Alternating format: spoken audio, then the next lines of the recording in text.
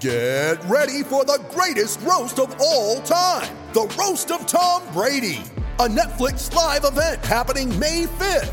Hosted by Kevin Hart, the 7-time world champion gets his cleats held to the fire by famous friends and frenemies on an unforgettable night where everything is fair game. Tune in on May 5th at 5 p.m. Pacific time for the Roast of Tom Brady, live only on Netflix.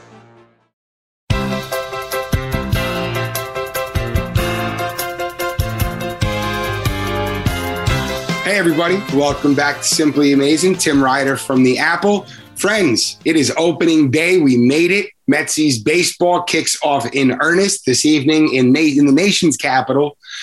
We have an excellent show lined up for you, a little opening day extravaganza.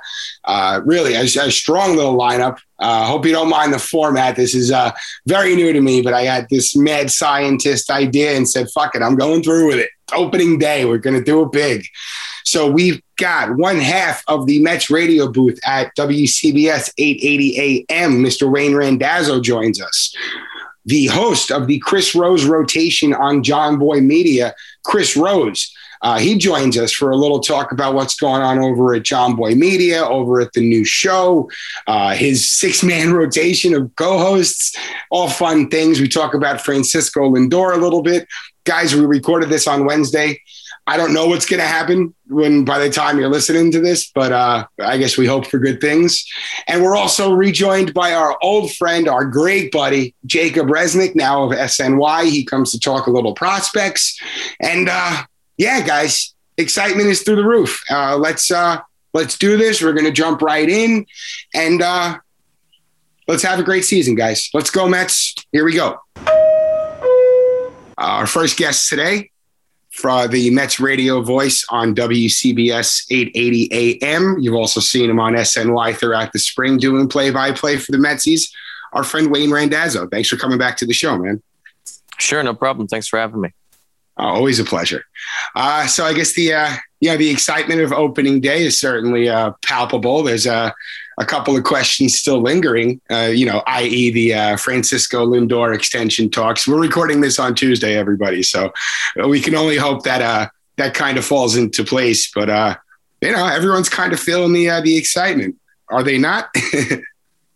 Well, I think that they were. I think that, I think everybody's, a little bit tense about the Lindor extension and the Lindor contract negotiation or everything that's going on with that. But I still think that once the first pitch is thrown Thursday night, that everybody will be ready for what could be a very good season for the Mets. And, Jacob deGrom will be back on the mound and everything should be good for a team that seems like it's poised to win a good number of games this year.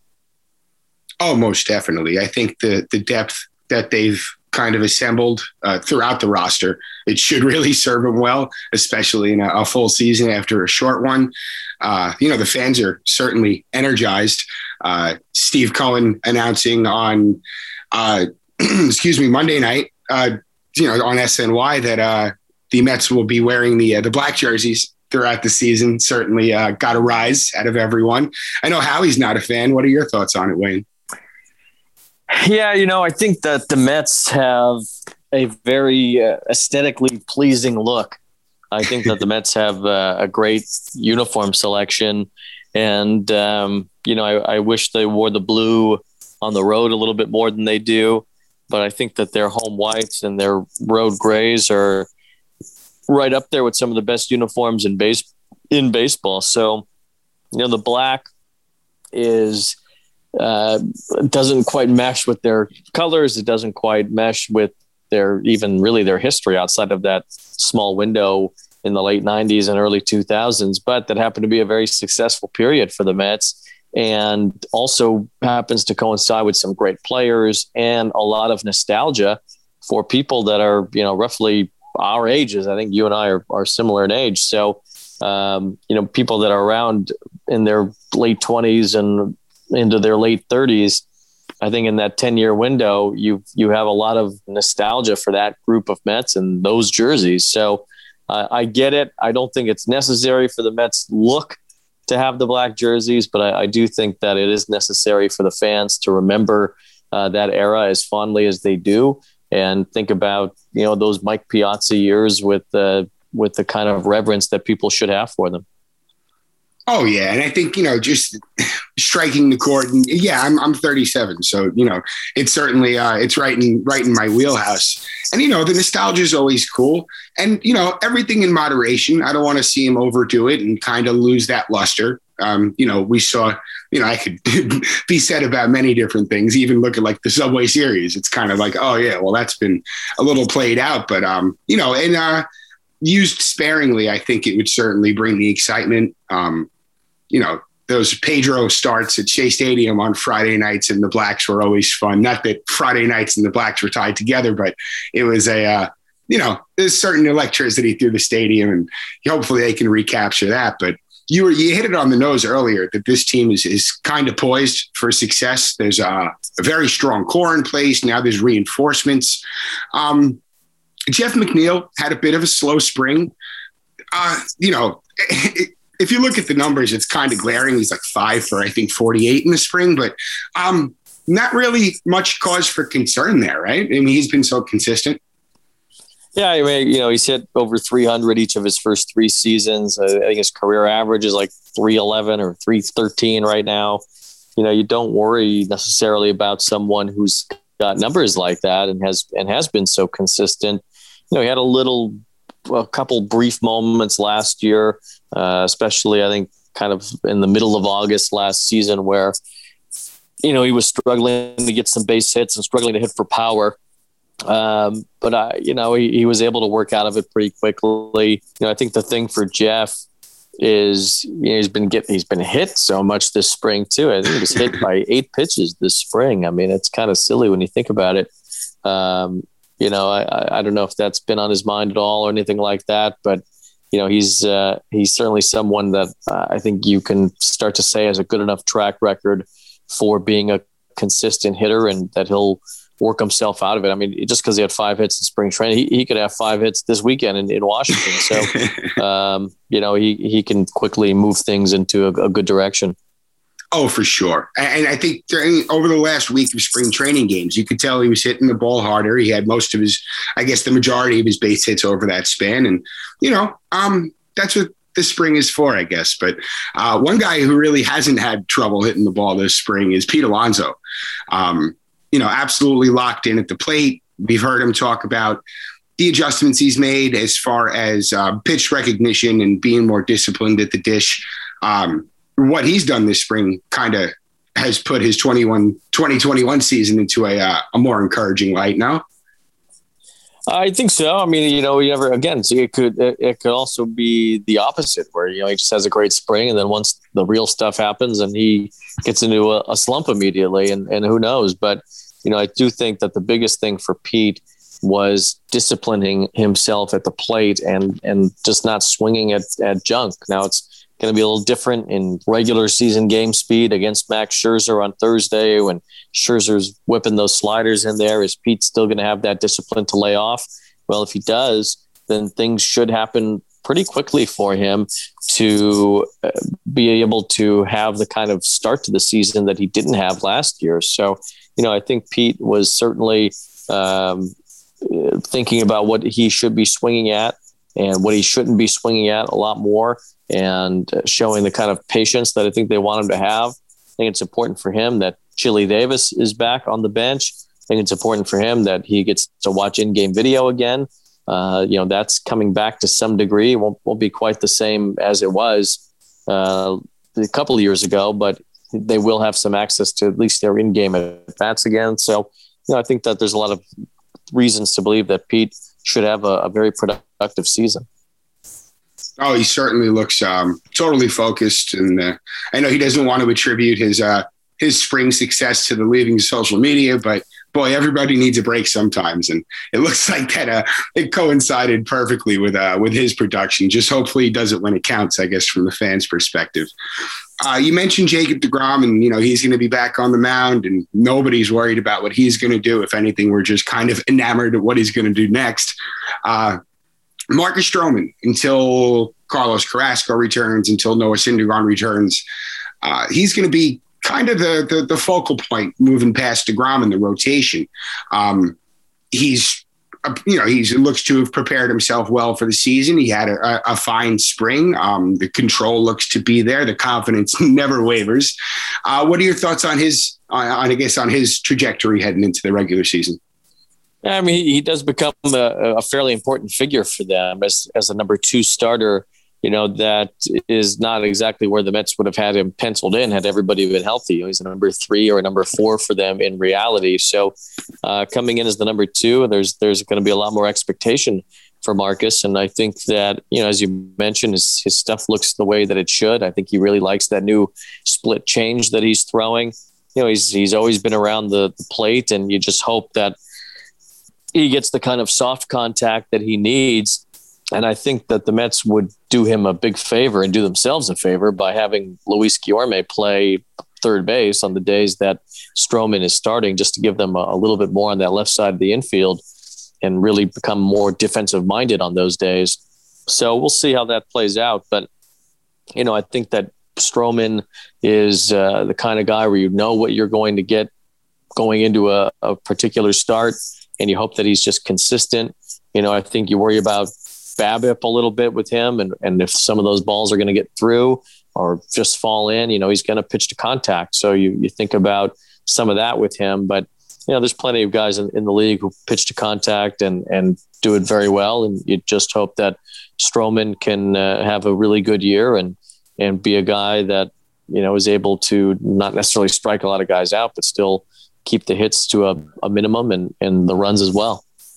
Yeah. Oh, and I'm on board 100% with you on the I guess more defensively able lineup on days that Stroman's pitching. You'd hate to see Pete Alonso take a seat every 5 days, but that might be a day that Dom Smith at first base might be a good idea, depending on the lineup you're facing and such. But, as far as the front end of the Mets rotation, I mean, like you said, the consistency is there. You kind of know what you're going to get. Going towards the back end, Taijuan Walker has had a really nice spring, closed out the spring with a nice outing on Monday.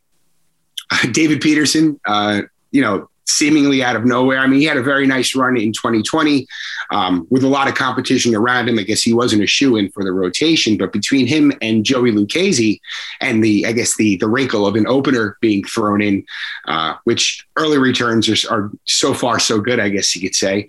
Do you think that the question marks or the vulnerabilities are as glaring as some have made them out to be as far as the back end?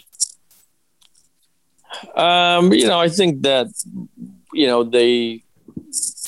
they're going to be okay. I think that with Lucchesi, for whatever reason, did not get the opportunities last year with the Padres that he had gotten the previous couple of years. And I think he's kind of got a little chip on his shoulder about it. Peterson, what he gave the Mets last year was really a big lift. I was not expected for him to do that well as a rookie. And now there's a little bit more expectation for him. Also, some of these guys, especially in Peterson's case, he saw the East last year, but he didn't really even see the rest of the league. So he's still going to be a rookie in some sense, facing the Central and the West for the first time, and going through the entire league for the first time. So it'll be interesting to see how that affects him. If it's something that will help him, get those first looks again, or if it's something, that, maybe he won't be able to draw from the experience of facing those hitters. So I guess we'll just see how that works out. But, as far as Lucchesi, I don't know if the opener thing is going to happen every single time he pitches, but I do think that as a 4 or 5, maybe at most a 6 inning guy, that he should be able to hold his own. It gives that funky look with his delivery.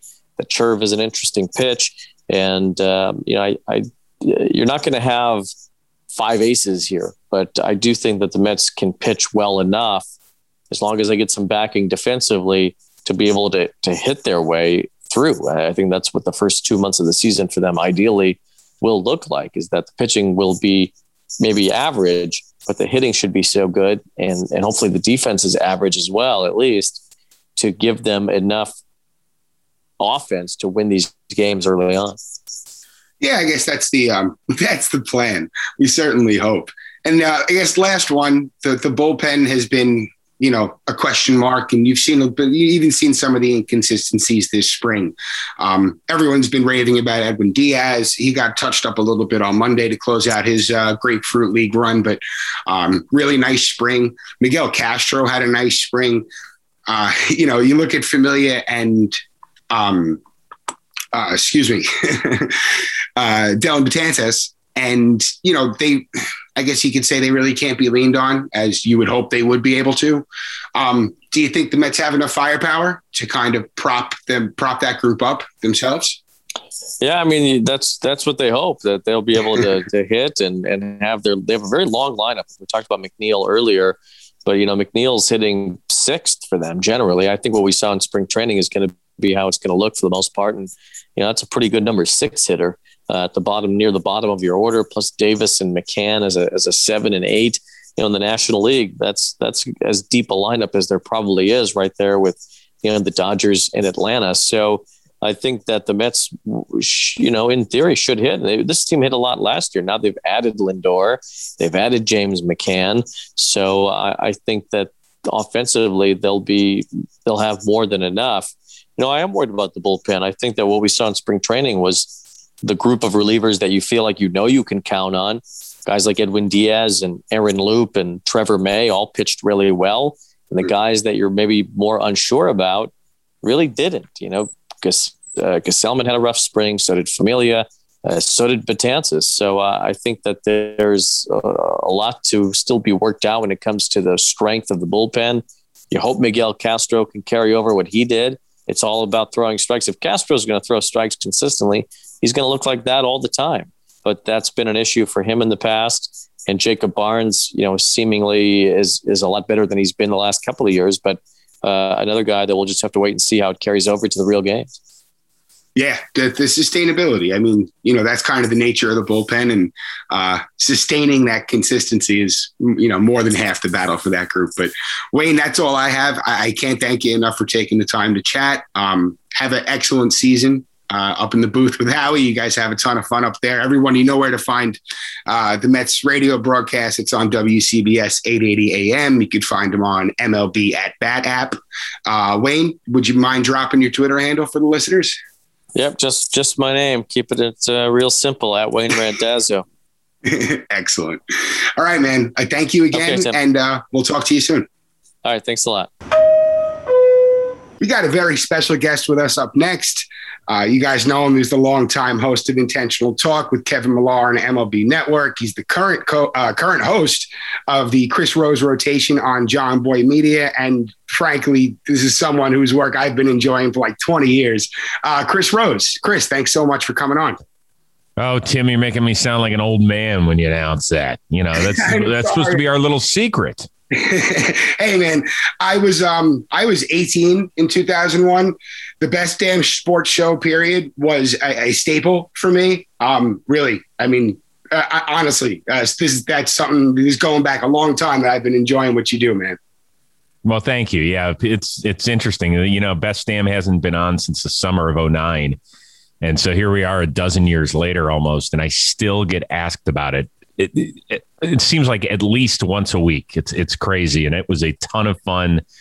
I think it probably set the blueprint a little bit for where we are, whether it's, linear television or even digitally, kind of where you could go. You didn't have to stay in a box. And our bosses told us basically one thing: try anything. If we think you're going too far, we'll let you know, and don't do it again. And we got a handful of those calls over the 8 years we did the show. But for the most part, our bosses were like, just run with it, man. And that's what we tried to do. And it was a ton of fun. And I have some great memories and great friendships from Best Damn. Oh, my God. We could spend an hour going through all the highlights, but we have other pressing matters, man. Listening to this, it is opening day. It's very exciting time. Speaking of exciting times, you guys are sure having a lot of fun over at John Boy between you and Jimmy and Jake and Trevor Plouffe. You guys seem to be having some sort of blast over there.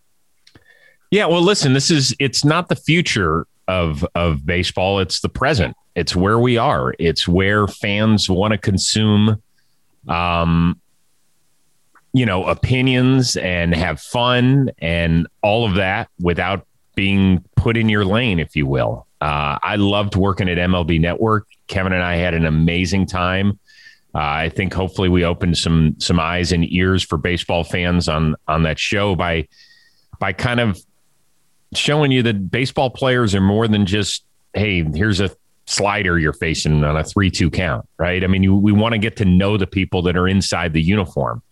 And I've kind of carried that philosophy here with the Chris Rose rotation. I mean, there aren't a lot of shows out there where active athletes are regular contributors. These guys aren't guests, they're co-hosts.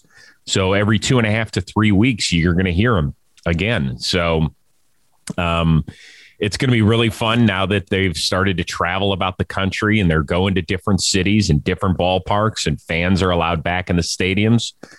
So it's, we deserve this as baseball fans in 2021 after what the entire world was through in 2020. Oh, for sure. And that goes down to like the simplest level of just enjoying the game. But the lineup that you guys put together over at the Chris Rose rotation, I mean, you have the Mets, Trevor May, Stephen Brault from Pittsburgh, Tyler Glasnow, who very well may be the Scarecrow from Batman, from the Chris Nolan Batman. It's still to be determined. Archie Bradley from the Phillies, Miguel Rojas from the Marlins, and one of my favorite pitchers in the majors, Lucas Giolito from the White Sox.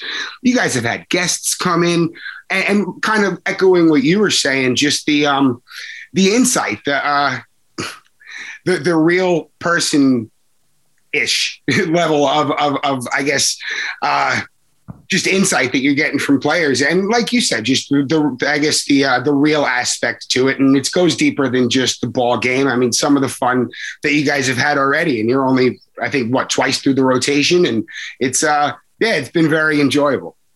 Well, thank you. Yeah, I think that's the thing, is that what social media has done over the last decade is obviously break down the barrier between everyday person and celebrity, right? So none of us will ever experience what it's like to be on a team charter at 2 a.m, drag your ass into a hotel, go from city to city during a 3-city 10-day road trip. We're going to be living it with these guys. And that's going to be the fun part. Like, I've got an interview coming up with Lucas Giolito, 36 hours after he makes his first start of the year. He's going to be at a hotel room out in LA. And, we're going to find out what it's like for him. We're going to talk about obviously the game and everything else, but we're finding out who these dudes are, what makes them tick, their friendships that they have. And, we've already experienced it a little bit here with, Stephen Brault. We had his old Pirates and high school teammate, Joe Musgrove, on, and it's amazing because those guys have known each other for half their lives. But Joe said something on the show and Stephen was like, I didn't know that about you. I mean, they grew up and they went to the same high school. They were the number 3 and 4 hitters and the 1 and 2 pitchers on their Grossmont High team in San Diego. And they're finding out stuff about one another on our podcast, which is pretty cool. It is. And as something similar happened with Trevor May and Blake Snell, who are both from Washington. Well, quote unquote, the Seattle area, which we learned. Yes, exactly. Much greater than we actually know. But there was a player, I wish I remembered who it was, but one of them had no idea he was from the area. Just, little stuff like that, as a viewer, just, you find enjoyable. Some of these shows you have, all right, 15, 20 minutes, I've had enough. Like, I find myself like wanting more at the end of the episode. It's been a blast. All the best of luck to you guys moving forward. But onto the field a little bit. As of right now, we're recording. It's 3 p.m. in New York on Wednesday, but the Mets and Francisco Lindor are still at a reported stalemate as far as extension talks. A lot of moving parts there. But Chris, you're a noted Cleveland fan. You got a very good look at Lindor over the last few years. Is this a guy that the Mets should have concerns about, I guess, backing up the truck for him? Well, it depends. If you are...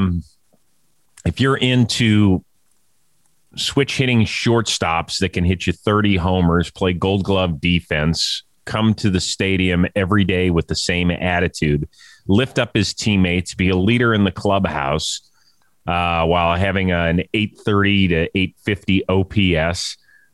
I guess if you're not into that, then you can pass. But he is everything you want. He is the best baseball player I've seen put on a Cleveland Indians uniform, and that's saying something because I saw Manny Ramirez play. I saw Jim Thome play. I saw Albert Bell play. I saw Roberto Alomar, who's actually one of the best players ever. And he had an amazing season or two with Cleveland, but he was still kind of at the back end of it. So I've seen some pretty good players. Lindor's the best one I've seen, encompassing everything. So here's my philosophy. Fans, and I've never understood this, Tim, why do fans get angry when players ask for more money? Because you're not paying for it. I guarantee you, Stephen Cohen is not going to raise Mets ticket prices if he gives Francisco Lindor 12 for $385 as opposed to 10 for $325.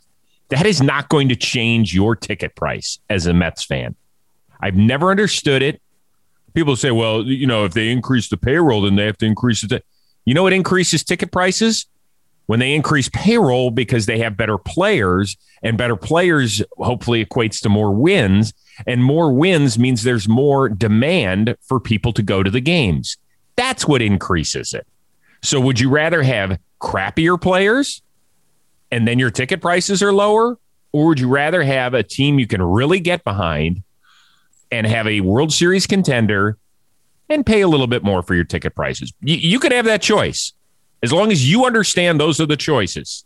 They don't raise ticket prices when you go 60 and 102.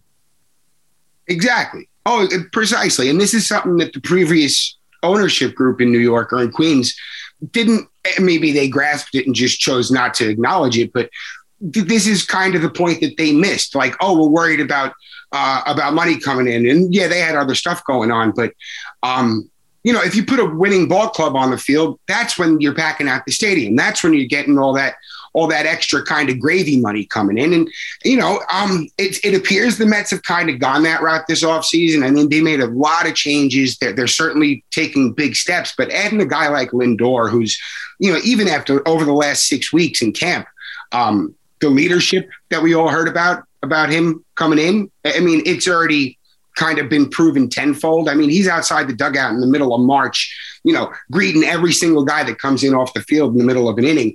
Like, it's the little things. And yeah, I don't blame him for 1 second for making sure that he gets every dollar that he's worth, because he is worth it.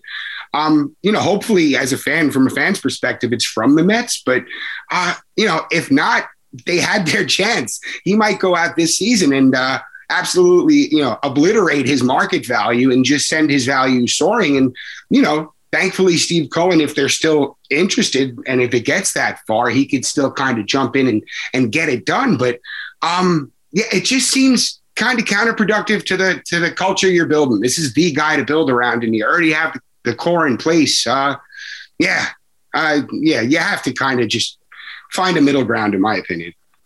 And there's not that many more guys that you're going to want to build around on that team. I mean, they've got some good players. I know Michael Conforto's in a walk year, and he's a really, really good outfielder. He's not Francisco Lindor. He's just not. So sometimes you do have to make hard decisions, particularly when you're paying. You can't pay everybody $350 million. But at the end of the day, if I were advising Francisco Lindor, if I were doing this for a living, I would say, listen, we're probably going to have to meet in the middle somewhere, if it's 345, whatever it is, for 11 years, because with the group of shortstops that's available, plus the unpredictable baseball economic climate, particularly after this year when the collective bargaining agreement expires on December 1st, I would say grab your money and go for it, and feel confident that this is going to be your home, that you get off on the right foot with the fan base, that you want to be here. Now, here's the other thing that we don't know. He might not like it there. He hasn't played one game outside of the Cleveland Indians organization that's counted.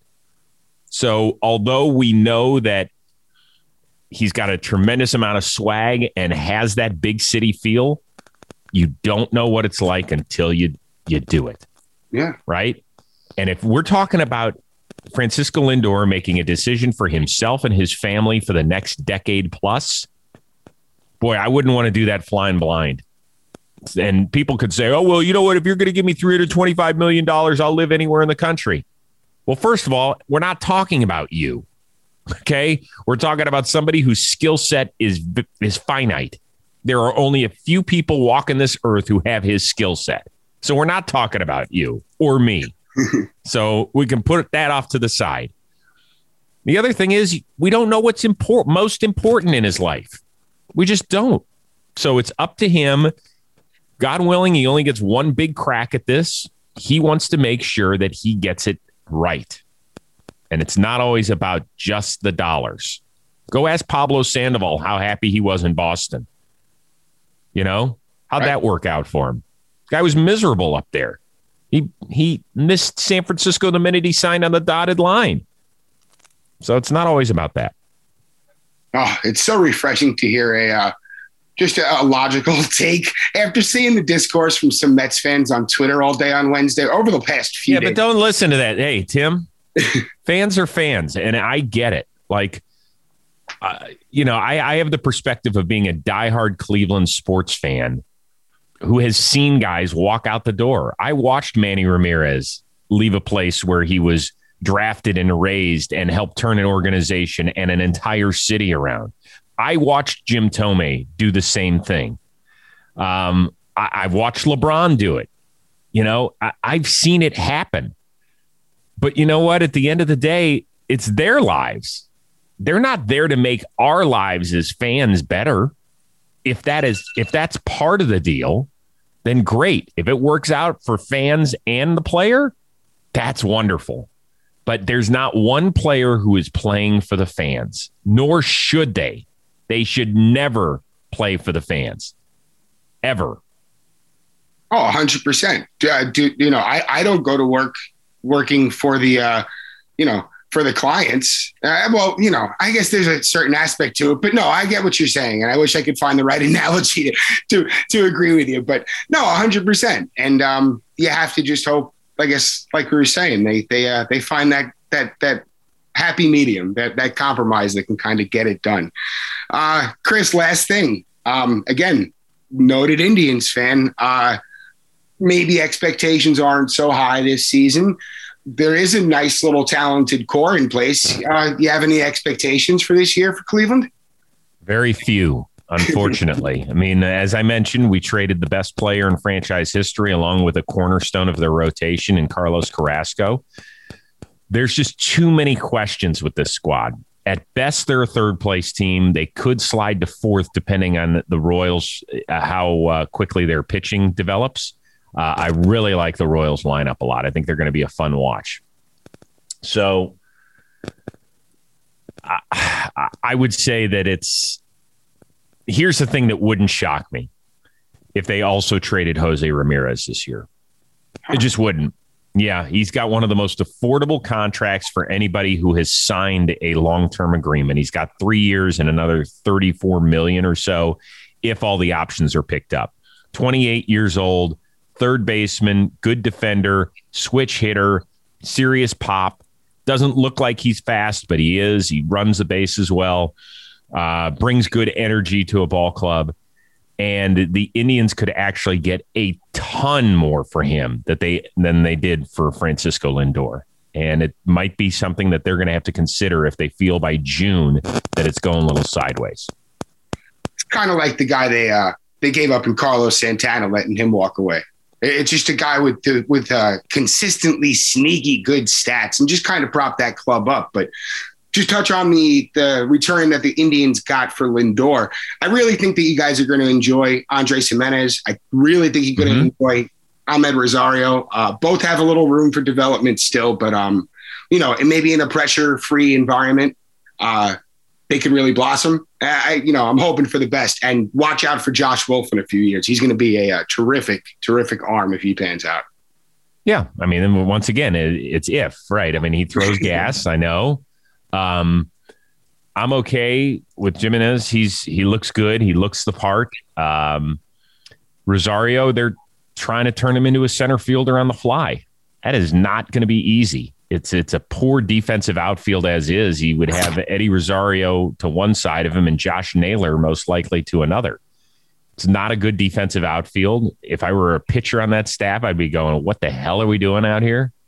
And, I'm not here to be the bitter Cleveland guy because I never had a problem with them trading Lindor. I knew they were never going to be able to afford him from the minute he got his first hit in the major leagues in Detroit and tripped over first base. I was like, the clock's running, unfortunately.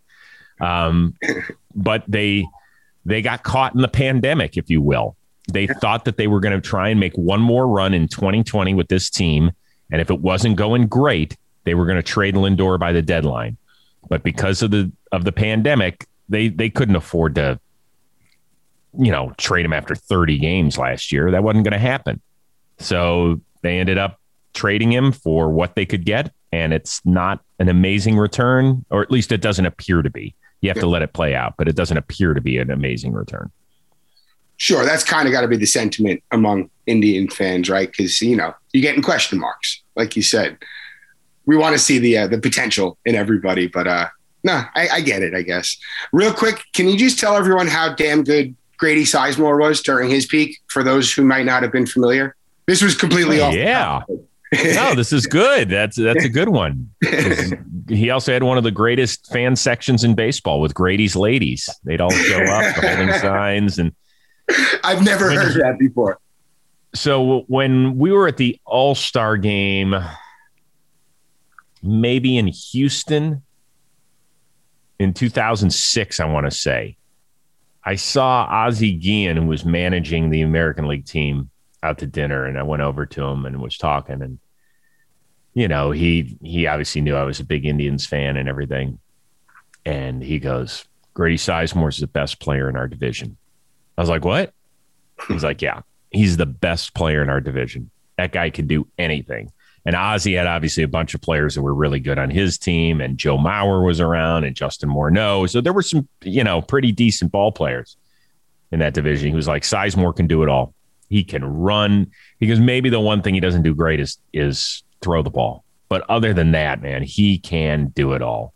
And the problem with Grady, if I know this is going to sound weird, he played too hard.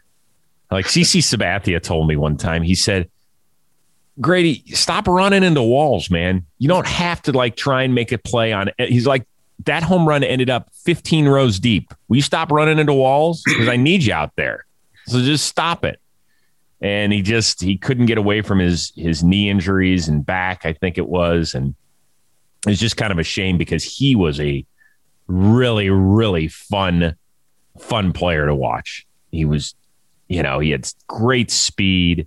He could run down anything in the outfield. He had some good pop, good looking kid. He was fun. It was too bad the injuries got to him. Oh, just a tremendous player. And the joy that came from watching my uncles curse and scream when he would beat up on the Yankees because he did so very consistently. Yes. That made it all worth it. Well, we opened up New Yankee Stadium in style in 2009 with that pounding we gave you. So that was nice. Oh, yeah. Hey, I'm one of the few Mets fans that don't hate the Yankees, but, it's the little things. Yeah, it is the little things. Chris, I can't thank you enough for coming on and spending more time than we scheduled to take. Everybody, you guys can find the Chris Rose Rotation on YouTube, Apple Podcasts, if YouTube isn't your thing. Follow along on Twitter. Check out what else is going on over at John Boy. Chris, did I miss anything? I think you got it, Tim. It was good. Good sales job. Yeah, I did that long enough in my life. That's where I got all this from. Really, anytime throughout the season, I hope we can check back in with you, and good luck with everything that's going on, man. Thanks. I appreciate it, Tim. All right. We'll talk to you soon. And guys, we'll be back soon. All right, guys, welcome back. We are here with, a very good friend. Needs no introduction, but we're going to do it anyway. It's my buddy, Jacob Resnick, now with SNY. Jacob, it's a pleasure to have you back, my man. Yeah, it's a pleasure to be chatting with you again. It's been a little bit since I've been on the podcast, but exciting to now be looking at opening day. I guess it'll be today when everyone's listening to it, but no better time to hop back into it. Yeah. Oh my goodness. The feeling that comes along with today is just like, unrivaled. It's just, you wake up with a smile on your face. Doesn't even matter what's going on. And of course, we're recording this Wednesday afternoon, late afternoon. Still no closure on Lindor. So I guess, we shall see on that front. But we kind of touched on that earlier in the episode. That aside, things are certainly looking up. The future for the 2021 team is one thing, and we'll kind of jump into that. But I really kind of wanted to pick your brain about the Mets prospects that we saw, well, specifically the guys we saw in camp this spring, and kind of where they fit into the plans moving forward. This is a system that doesn't really have the designation of being this deep, star-studded farm system, but there's certainly gems that stand out, and we kind of saw a lot of that taking place in a lot of different areas, whether it was Matthew Allen working with Jacob deGrom. We saw, really a lot to be excited about from Ronnie Mauricio. Brett Beatty had some really good at-bats. Jacob, what were your takeaways from the kids this spring? I think primarily it was, I guess the thing I was most impressed by was just how mature everyone really showed that they are. It's not something we're used to, seeing all of these relatively inexperienced prospects with the major league team in spring training. Usually it's more guys who are either on the 40-man roster or pushing up to the upper minors, AA, AAA. And since the Mets really don't have any of those guys, the organization thought it would be best, especially coming off last season, which wasn't a lost season, but for all intents and purposes, it was. The organization decided that the best thing to do was to get all these guys in Major League camp and working with the coaches, having Luis Rojas talking to them on a daily basis, getting the major leaguers working with the prospects, like you said, Matt Allen and Jacob deGrom kind of, it was Allen was kind of like deGrom's shadow, walking around with him. But I think, all these guys are super young, and they could have been, I guess, deer in the headlights and really faltered under the pressure. But I don't think that was the case with anyone. I think even the teenagers, Pete Armstrong, Mark Vientos, Francisco Alvarez, all of these guys that are super young and have very little experience in professional baseball, if any. Like Pete Armstrong hasn't played at all. These guys were like big leaguers. They were holding their own in the clubhouse. They were performing well in the limited time that they were given. And it was just exciting, and kind of goes to show that these guys were able to really not miss a beat after losing last season, even though some of them were at the alternate site, which they'll get another crack at this year, and some of them will be at minor league spring training. But really just impressed by everyone's maturity level, and definitely exciting to see kind of where these guys are right now, going into the minor league season that we'll hopefully be getting starting in May. Right. And with like you said, with the lost season that was last year, especially for the minor leaguers, the experiences they must have gained in major league camp, just, that had to have been invaluable and certainly wind in the sails going into minor league camp. I mean, wherever these guys settle as far as minor league levels, going from facing, Jacob deGrom, in Francisco Alvarez's case, he's hitting dingers off Jacob deGrom in live batting practice, going to face maybe single A pitchers. He should be going into that with a head of steam. Yeah. And I think just in general, like there's, I guess, a long-standing, not stigma, but just a perception that the major leagues and the minor leagues are just completely separate. And, what happens in the big league clubhouse does not concern the minor leaguers. And until the minor leaguers get to the major leagues, they're just completely separate from everything going on up there. And I think just to have these guys kind of integrated into the fabric was just a really smart decision by the organization, and just creating the continuity, I guess you could say, between all levels of the organization. And now these guys will kind of, know what to expect when they walk into a big league clubhouse for the first time in the regular season. The experience only helps for sure. I know a lot of people were talking about what the Mets might do with Ronnie Mauricio moving forward. Now that it appears, well, I guess that's even a more glaring question as we record. But, let's say that Francisco Lindor is in the fold moving forward for the next decade or so. Do you have any thoughts on what the Mets, I don't want to say should do with Mauricio because they have options, but I don't know. How would you approach it? I think just in general, not even specifically talking about the Mauricio Lindor situation, is you want your players to be as versatile as possible. And that's obviously very clearly where Major League Baseball and just the sport is going. You need athletic guys who are able to plug into a multitude of positions. And, some of those guys just have that naturally, and some of them need to develop it. And I think we started to see it a little bit in spring training that the Mets are trying to make these guys their blue chip prospects, not pigeonhole them into one position. It doesn't really make sense to keep a guy like Ronnie Mauricio playing shortstop exclusively through the minor leagues, where maybe his path to the majors is with third base open or with center field open in the future. Like, you don't know. It's going to be years down the line. So just kind of getting these guys comfortable with as many positions as possible is probably the best path for them to take. I mean, we saw Mark Vientos playing some first base, which he hadn't in the past. We've heard about Jalen Palmer, who wasn't in big league camp, but is a highly regarded young prospect. He's played mostly third base and shortstop, but he's also seeing some time in the outfield and first base and second base as well. So in Mauricio's case, I think, especially now him being much bigger than he has been in the past, like maybe his future is at third base, but we won't know that until way down the line. So just kind of get him comfortable at that spot right now, I think would be a good idea. If he's kind of taking some fly balls in the outfield during minor league camp, I wouldn't be surprised.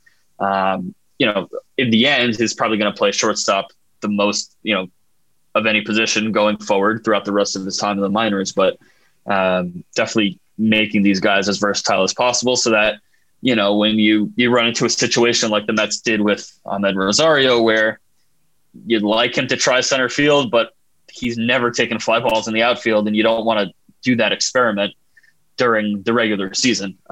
If Rosario had gotten unless you're the Cleveland Indians. Right. But, the Indians are kind of in that position where it just kind of doesn't really matter. They can just try it out, but they were doing it in spring training, and that probably would have been a better course of action for the Mets to take. So I think, getting these guys versatile as early as possible will, make the decision easier if and when, and it might not be a decision they have to make, but if they eventually have to move Mauricio off of shortstop because of Lindor, then they'll have the ability to do that because of what they've done throughout his time in the minors. Right. Like if they open up these doors now, and if Mauricio adapts to a new position, great. And that goes, like you were saying, it goes for anyone on the roster, putting Beatty or Vientos at both infield corners and kind of seeing how they do. Taking into account that the DH is probably going to be a part of the equation moving forward, and kind of keeping that door open there. It can never hurt to have options. And I think, kind of turning back to the 2021 Mets, that's kind of, that rings true across the board. The roster crunch that we've seen in the past, or the roster crunches we've seen in the past, have never kind of included the level of capable roster depth. And that includes, the quote unquote 4A guys. That includes the major league ready depth that might kind of be on the taxi squad. But let's take a guy like Jordan Yamamoto, or even David Peterson kind of fits into this conversation, and tying that into the return of Carlos Carrasco and Noah Syndergaard down the line. I guess my question would be, how prevalent would the usage of this taxi squad, whoever might be on it. I guess with the proximity being so close to Syracuse, is that going to be a major component of kind of roster moves and roster approach this year, you think? Or, are there going to be ongoing, you're going to have to earn a spot and kind of, I guess that's a loaded question. It's kind of tough to predict, but I guess what do you foresee as far as roster interchangeability? Oh, that's a good one. Go ahead. No, I like that. I think you kind of break down the roster into two parts. You have the core of your roster. You have the Lindor, Conforto, Alonso, Dom, McNeil, Nimmo, DeGrom, Stroman, Edwin Diaz, all those guys, right? You have the heavy contributors, and then you have the 2 or 3 spots at the end of your roster where you kind of are going to need to do some interchanging, bringing guys in and out, sending them down, bringing them up. And I think the Mets did a really good job this offseason of increasing that flexibility at the back of their roster. You look at it right now, when Carlos Carrasco comes back, if he's, on schedule, he should be back sometime in the middle of May, hopefully. But when he comes back, they have options. They can send Joey Lucchesi down if that's what makes the most sense. They can send David Peterson down if that's what makes the most sense. So they have the options there. At the back of their bullpen, they have Robert Gsellman, who's has the options to send down. I would love a little more flexibility in that bullpen. Perhaps if that means cutting Dellin Betances loose, if he's just not showing that he's still a capable major league reliever at some point. And then also on the bench with Albert Almora, bringing him in, he has an option. Luis Guillorme has an option. Obviously, you hope that these guys are key contributors, but when you need that flexibility, you can bring guys up and down. The taxi squad is basically like a glorified AAA group in that it's obviously not a full roster, but it's just being able to bring guys on the road with you so that you don't have to fly someone in given COVID and everything like that. You just have up to 5 guys with you at all times on the road that you can activate someone if you need last minute. And I expect them to make use of it. If they need an extra reliever or someone like that. And then of course they'll have the alternate site with pretty much an entire team of AAA quality guys that they can bring up from Brooklyn if they need, and then the minor league season will start in May. So the flexibility is definitely there. I mean, compared to, having guys like Jacob Rame and Chris Flexen in the past, where the flexibility just wasn't there when you needed to do some changing on the roster. And then we saw last year, like losing a guy like Jordan Humphreys because you were kind of forced to DFA him because that's just what the situation of the roster was. Or even, I talked about it, putting Andres Jimenez on the opening day roster was not an ideal situation. It obviously worked out in the long run because he had a very solid rookie season. But had they had deeper infield depth on the 40-man roster, that wouldn't have been necessary. So definitely think they've put themselves in a much better position coming into this season. Oh, no doubt. Oh, I mean, dude, I completely had forgotten that Albert Almora had options, but when you look at years past and you think about now, they have the ability to kind of use and that's a quality major league player, and it's an average major league player, but it's a quality player. When you have the ability or the depth to kind of shuffle that level of player back and forth between your taxi squad or AAA or however it all works out, that's it really speaks to the work that's been done in such a short amount of time to shore up the deficiencies. And it's very nice to see. We got some, disconcerting news regarding the Nationals roster on Wednesday afternoon. GM Mike Rizzo confirmed there were 5, roster members who are considered close exposures or in COVID protocol, however MLB quotes that now. You have to imagine that taxi squad situation is going to come even more into play with stuff like this still happening. you also have to hope that between vaccinations and herd immunity kind of making its way through each clubhouse, this will also be short-lived. But, it even reflects more back onto the flexibility or the versatility, I should say, that's been built, and kind of preparing themselves for any worst case scenario, whether it's injuries, whether it's a COVID thing, whether it's, whatever. It's certainly nice. I wanted to ask you about Khalil Lee. I know he spent a little bit of time in Major League camp. Bruce Maxwell too, but probably to a more extent Lee. These are, I guess, examples of higher again, this is more pertaining to Lee, but I guess quality depth at the minor league level or at the higher minor league level that the Mets really it hasn't been a hallmark in recent years. I guess one, I'm not sure if he showed much in camp, but is this a guy who could serve as major league depth, out of the gate if necessary? And I know that they have guys like Pilar and Almora, but is Lee that type of guy who can be an impact maker? And, how much seasoning does he need before he can show up and really make a dent in the depth chart? Yeah, I don't really see it being a immediate thing of Lee providing depth. I mean, he did not look good in spring training, to just put it bluntly. Yeah. He had 16 at-bats, no hits, 9 strikeouts. He looked like a guy who, hasn't played a season in quite a while, like many minor leaguers did. And, his profile is more conducive to kind of, he's not really a power or strikeout guy. He's more of like a, big swing and miss risk. But his upside is, like a lot of doubles. Like he's not going to be a guy that comes up and is, a 30 home run guy over a full season. Speed and defense those are his big 2 tools. And then obviously you hope the bat comes around to the point where he could be an everyday major leaguer. But his peak of experience is in Double-A. He stole a lot of bases there, but the strikeout numbers were tough. He was pushing a 30% strikeout rate.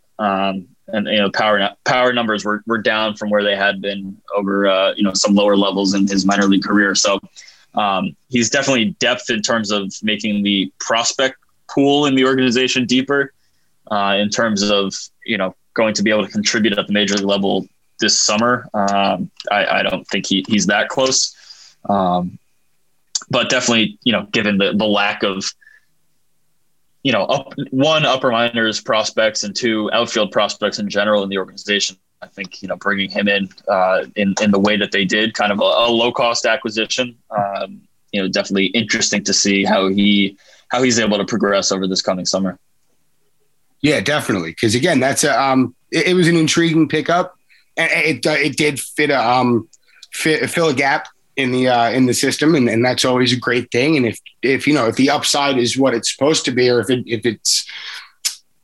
it comes to fruition, like even better, great. But I also wanted to ask you about Bruce Maxwell, who absolutely walloped a few balls this spring. I know just a couple of times you saw him in coming in late in games, and they even could have been outs. But boy, when he makes contact, that is something else. How does he fit into this? Is he strictly just a catcher? I mean, he was playing some first base in both when he was in the Mexican League before signing with the Mets, and then this spring as well. He was playing some first base, so that's probably the extent of his versatility. He's not quite a young guy. He's over 30 now, so I think ideally he's a depth guy who can maybe fill in as a backup catcher, but he'll be at the alternate site and then at Syracuse. And like you said, he was putting up some pretty impressive exit velocities and in spring training, and he's kind of a guy that's been forgotten about a little bit since his major league time. Obviously there have been some off the field concerns as well, but definitely a guy that's going to give you solid depth, especially for the the catching position without, the in between from James McCann and Tomas Nido all the way down to Francisco Alvarez. The in between is definitely something that needs a bridge, and maybe Maxwell or Caleb Joseph or whoever is that guy. Yeah, no, and it's I guess like we were saying, it kind of speaks to the lack of that deep depth at the upper levels of the minor leagues. But the future is bright enough where you got to hope. And of course, the major league roster is deep enough at this point that you got to hope that that gap you were talking about is going to be bridged. Jacob, what are your thoughts on the upcoming season that kicks off this evening? I'm super excited just to have baseball back. Games that count. Obviously, spring training is the perpetual tease, I guess is how I put it, because it's baseball, but it doesn't count for anything. So to have these games back, it's going to be exciting, and it's going to be super exciting to have fans back in the stands. Obviously, the Mets are a team that feeds off their fans at an extreme level. So to get at least some level of fans back in the stadium is going to be huge, and will be nice again to have a full 162 rather than the weird 60-game season from last summer. But super exciting, and everyone starts 0-0, so a blank canvas coming up. Oh my goodness, yeah. You know me. I'm always way. You could probably see my hand if you think about it. I'm always way up here as far as expectations, but like to actually have them justified, I'm almost keeping my mouth shut now. It's like, all right, let's just take this step by step. We're recording this, like I said, like 5:00 on Wednesday. I do still think Lindor is going to be signed. I do think that's all going to work itself out. Of course, that's just the optimist in me talking. But as far as on the field, this group is primed for success. There's going to be, weak spots as any roster has, but they've really done a great job of limiting those vulnerabilities. And I'm certainly excited. You going to be in Brooklyn at all once that all kicks off? Yeah, I mean, I'm not sure what the regulations and restrictions will be, especially for the minor leagues, are going to be much tighter than in the majors. So fingers crossed that I'll be able to get back out there. But just having anything to cover at any any level of being able to cover something will be exciting for me. So looking forward to it. We got to get you a fake mustache and a fake ID and get you a vaccine. For sure. Yeah, he's 30. Don't worry about it. He's 31, actually, if you want to be specific about it. Jeez. All right, man. Where everybody can find everybody knows where they can find you on Twitter, but would you just go ahead and fill them in on that again? Yeah, at Jacob_Resnick, RESNICK. Looking forward to chatting it up with everyone this summer, and hopefully, I'll be putting out a lot of work over at SNY this coming year as well. So, thanks again for having me on, Tim. Always a pleasure. Oh, dude, slice of heaven every time, and can't wait to do it again. We'll do it soon. Everybody, you know where to find us. Happy opening day. Enjoy it, and we'll talk to you on Monday morning. Let's go Mets.